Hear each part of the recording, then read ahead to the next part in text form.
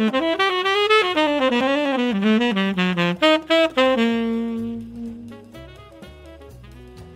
everybody, Jeff Antoniuk here, Digging Deeper Jazz. Welcome to the video. Well, today I want to talk about the bridge of rhythm changes. The previous three videos, not the exact previous, but three previous videos, we worked on rhythm changes, the A section, some different approaches to the A section. And today I want to talk about the bridge. Now, rhythm changes is one of the most important song forms, the most important set of chord changes we're ever going to run across. So I really want people to understand what's going on. I played rhythm changes for a long time as a young player, not really knowing why this chord moved to that chord, why they were there in the first place. And of course, I'm talking to the adult amateurs and the semi-pros out there. Those are the people I love to talk to. Those are the people that I teach. I know there's a lot of college kids and pros and high school and college teachers that watch this. That's fantastic. But I'm really gearing this towards the adult amateurs. So I'm so glad you're here. So we're going to work on three different sort of basic approaches to the bridge of rhythm changes. And I've got a couple sort of cool announcements for you guys. It's going to apply to every one of you out there. So stay tuned for that. There's a cool way of thinking about improvising that I heard from someone, can't remember where, wish I did, but it was put like this. The best improvisers are those people who know the most melodies. The best improvisers know the most melodies. That's an interesting way to put it. I'd never really thought about it like that. And so if you know 5 jazz tunes, there's a good chance you're a better improviser than someone who doesn't know any. If you've memorized those 5 tunes, there's a better chance you're a better improviser than someone that can just play them from the music, right? And I'm not just talking about jazz songs either. Can you play Happy Birthday on your instrument? Can you play a folk song from the country you live in or the culture that you're from originally or something like that? Just good melodies. If it's a good enough melody that it's in your head, do you know it well enough to play it? When you have a bunch of melodies in your head, when you understand how melodies work, that makes you improvise better. The more I think about it over and over, that's really what this stuff is about. And that's sort of my first approach I want to take with rhythm changes. When you look on the sheet, you'll see these 8 measures here. And it's D7 for 2 measures, G7 for 2 measures, C7 for 2 measures, F7 for 2 measures, and then we resolve to the B flat major chord that begins the last A section. Rhythm changes is in B flat, typically, and the bridge starts on a D7. So if you just remember, the bridge starts on the 3rd of the key I'm in. Now look at how the chords progress. Do you see anything about the intervals between the D7 and the G7? The G7 and the C and the F and the B flat.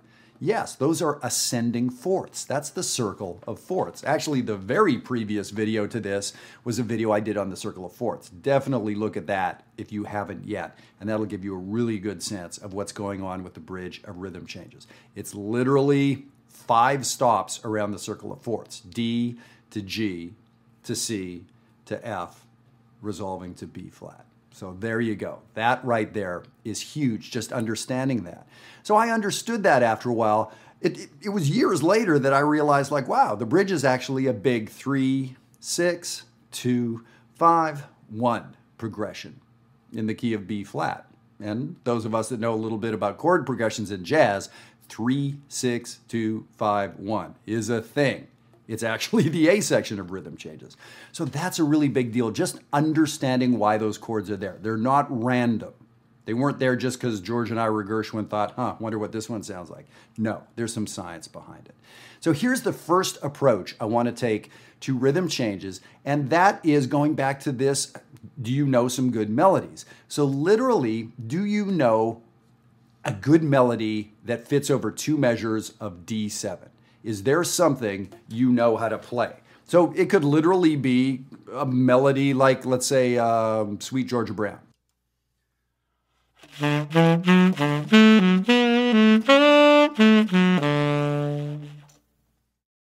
A melody like that. It could be a bebop scale, a descending bebop scale. This is something that David Baker used to teach at Indiana University.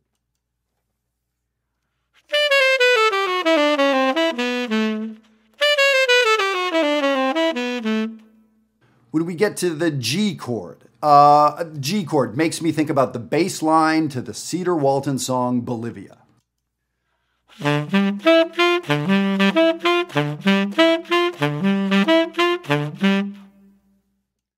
You get the idea. The key of F makes me think of an F blues, so I can play Billy's Bounce.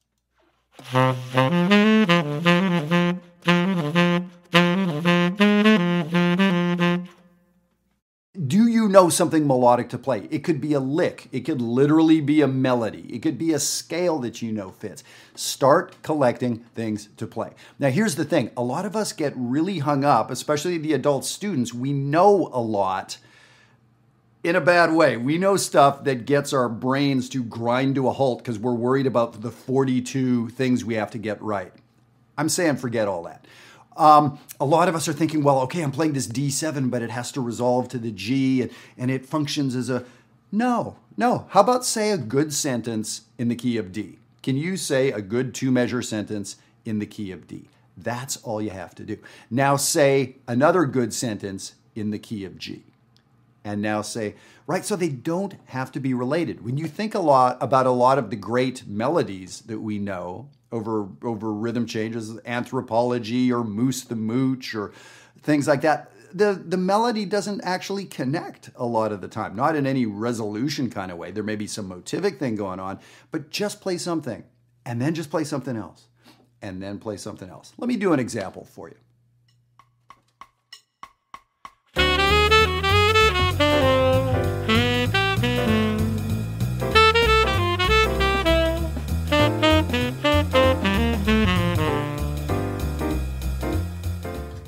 So there, I played one time through the bridge. I tried to play things that were as disconnected as possible. I just said a sentence, I said a different sentence. Hey, my name's Jeff. It's kind of cloudy outside today. I'm wearing a gray shirt. And just say a couple things. Is it a little disjointed? Yeah. Would you want to have a conversation with me on the street? Possibly not. But it gets you through. Just think a sentence at a time. Don't worry about the next sentence. Let me do one more for you.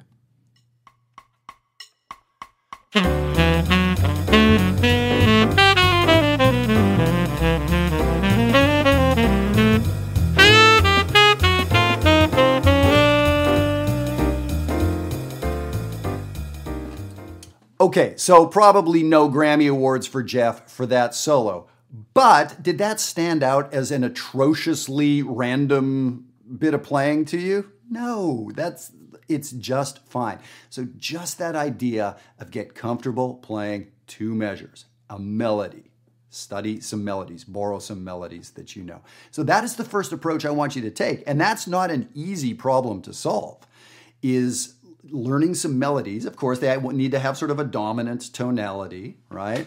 And then in these four keys. So that simple sounding assignment is something I've been working on for the last 35 years. And just yesterday, I added a new bit of vocabulary to my arsenal that maybe comes out this weekend when I'm in Indiana playing a gig there. So we'll see, right? This never ends. Simple as that sounds, it's a big deal. So I tell you what, before we get on to the next two approaches, I just want to tell you about this bit of exciting news. Now, you've heard about Jazzwire. I've been talking to you about Jazzwire. I built this place for you adult students to come and work with me to have this ongoing conversation, but with people from over 25 different countries around the planet at Jazzwire. Great players like you.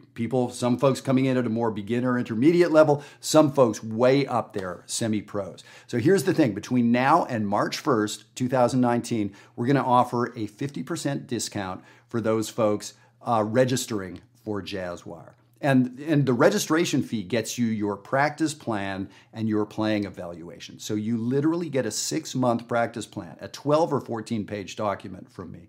So 50% off. So you can see the discount code that you need to use. It's Digging Spring, as in digging deeper, and it's spring, at least in this part of the world. So use that discount code, and I want you to sign up for Jazzwire and join the rest of us who are there. You're going to have a blast, and you won't regret it.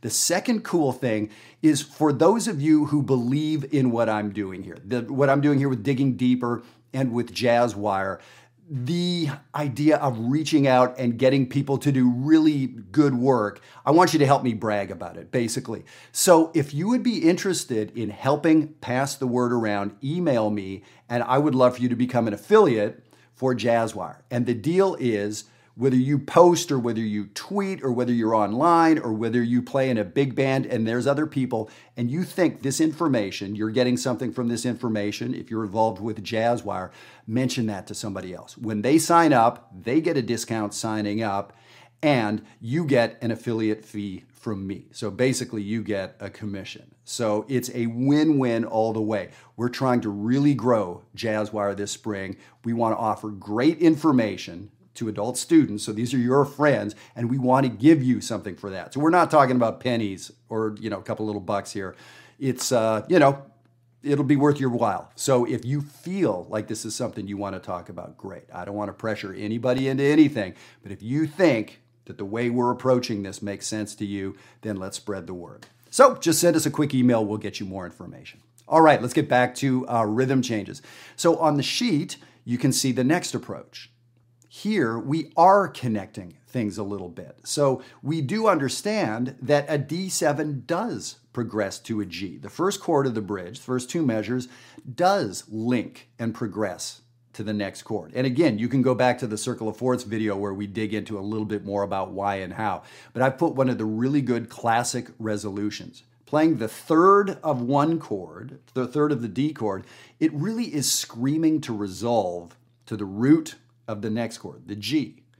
Well, now when we're in those two measures of G, the third of that chord, the B, is screaming to resolve to, the C of the next chord. When we're in the C7, the third of that chord is screaming to resolve to, the F. So you can see it's like they're like links in a chain, which is what the Circle of Fourths is. When you're on the F chord, the third of that chord, the A, is screaming to resolve to, the last A section, B flat. So let me just play those simple notes for you so you can hear that underlying structure. I call it the science behind the music. This is what makes those chords want to progress to each other.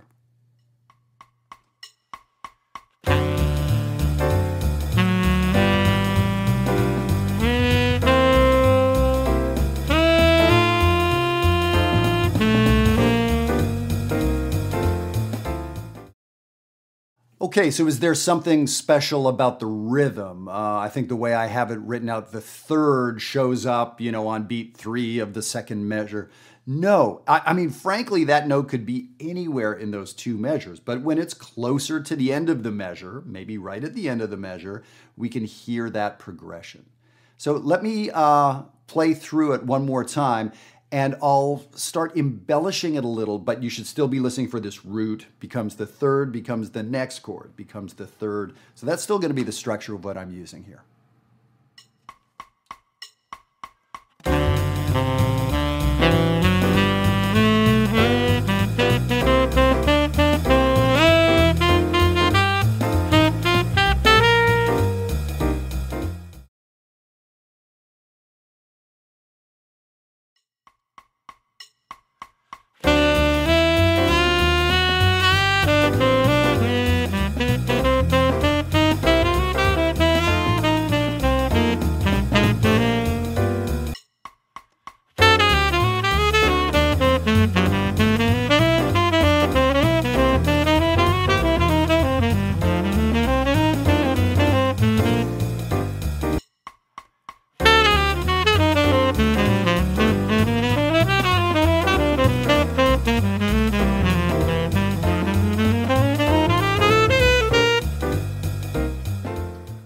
All right, so I did a couple examples for you starting off, going back to the first one where it was literally half notes and whole notes. So then I started embellishing a little bit by, even just a little rhythmic embellishment, not adding new pitches.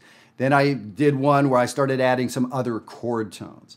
So then I started moving a little bit more, but I made sure each time my resolution was the third of the chord I was on to the root of the next chord. If you know about enclosures, I've done some videos on enclosures, and that's something you need to know about, especially when you get to a more intermediate, advanced level of playing. I started doing some enclosures, which allow me to use that third to the root resolution.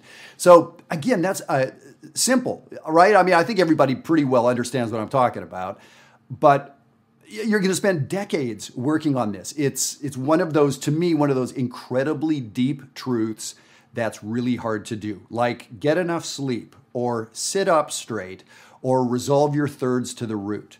Really hard to do. Now I want to sit up straighter. Okay. It's really on that level of deep human truths that you'll spend the rest of your life on. I'm getting like out of hand here with it, but it's kind of that. Okay, so that's a great one to work on. Last one, I have a sort of tangible exercise for you here. And what it is the regular rhythm changes is 2 measures of that dominant chord. But here's what jazz musicians love to do. When we have 2 measures of a dominant chord, we think to ourselves, well, a dominant chord is a 5 chord. That's how dominant chord is a 5 chord.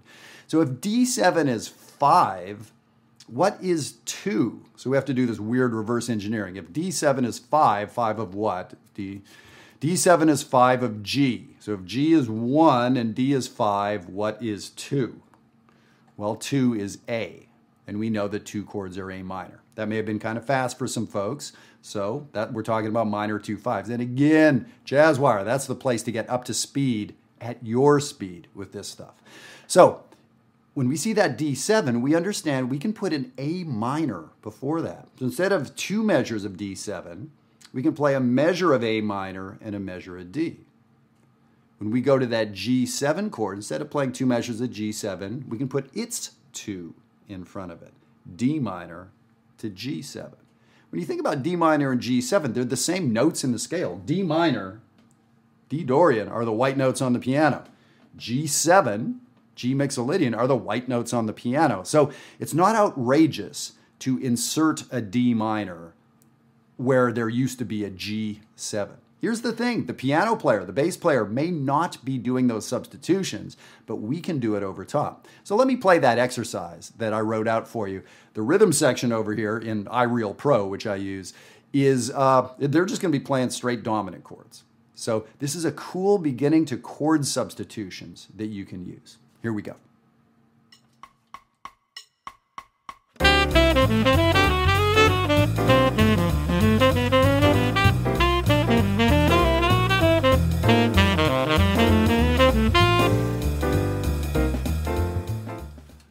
All right, so I was mentioning before, people that know the most melodies are the best improvisers. So some of us, depending what level we're at in our travel learning jazz, we know a 2-5 lick or 2, right? We know something to play over those first couple changes, over the A minor to D7. So now all of your 2-5 licks, or all of your minor licks, now get to be used here. If you only just know a minor lick, great, play a minor lick, play a dominant lick. So there's 3 different approaches, all sort of based on melodic playing, but it does get into the chord changes. So really my biggest thing for you here, I think the first approach is fantastic. Just that idea of learn a couple good melodies that you can play. Again, those can be licks. Those can literally be melodies. And as you start thinking that way, you don't get bossed around by the chords so much. The chords aren't telling you, oh, play this third, play this seventh. Yes, that's in there, but the melodies, people better than you and me before us wrote these great melodies, played these great licks, sung these great songs to help us understand how the melody fits the harmony. So I hope that gives you a really, really good take on how to get going with the bridges to rhythm changes. And like I said, each of these 3 approaches are infinite. And to this day, I personally work on all 3 of these. This is not big note songbook kind of stuff. This is not beginner to jazz stuff. It's helpful for a beginner to jazz, but any pro out there, if they're honest, will tell you they have been working on these 3 things and continue to this day. So please take advantage of this 50% off to join us at Jazzwire before May 1st. Our goal is to grow the community. We have an amazing community right now, but the bigger the numbers get, the more interesting the conversations. And Jazzwire is about these conversations with these great musicians from all over the world. And if you'd like to brag about us a little bit, and actually get a little something for it, please do. So send us an email and we can tell you a little bit about the affiliate program and get you involved with everything we're doing. So thank you so much for tuning in, and I can't wait to hear what you do with this information. Have a great week. Bye-bye.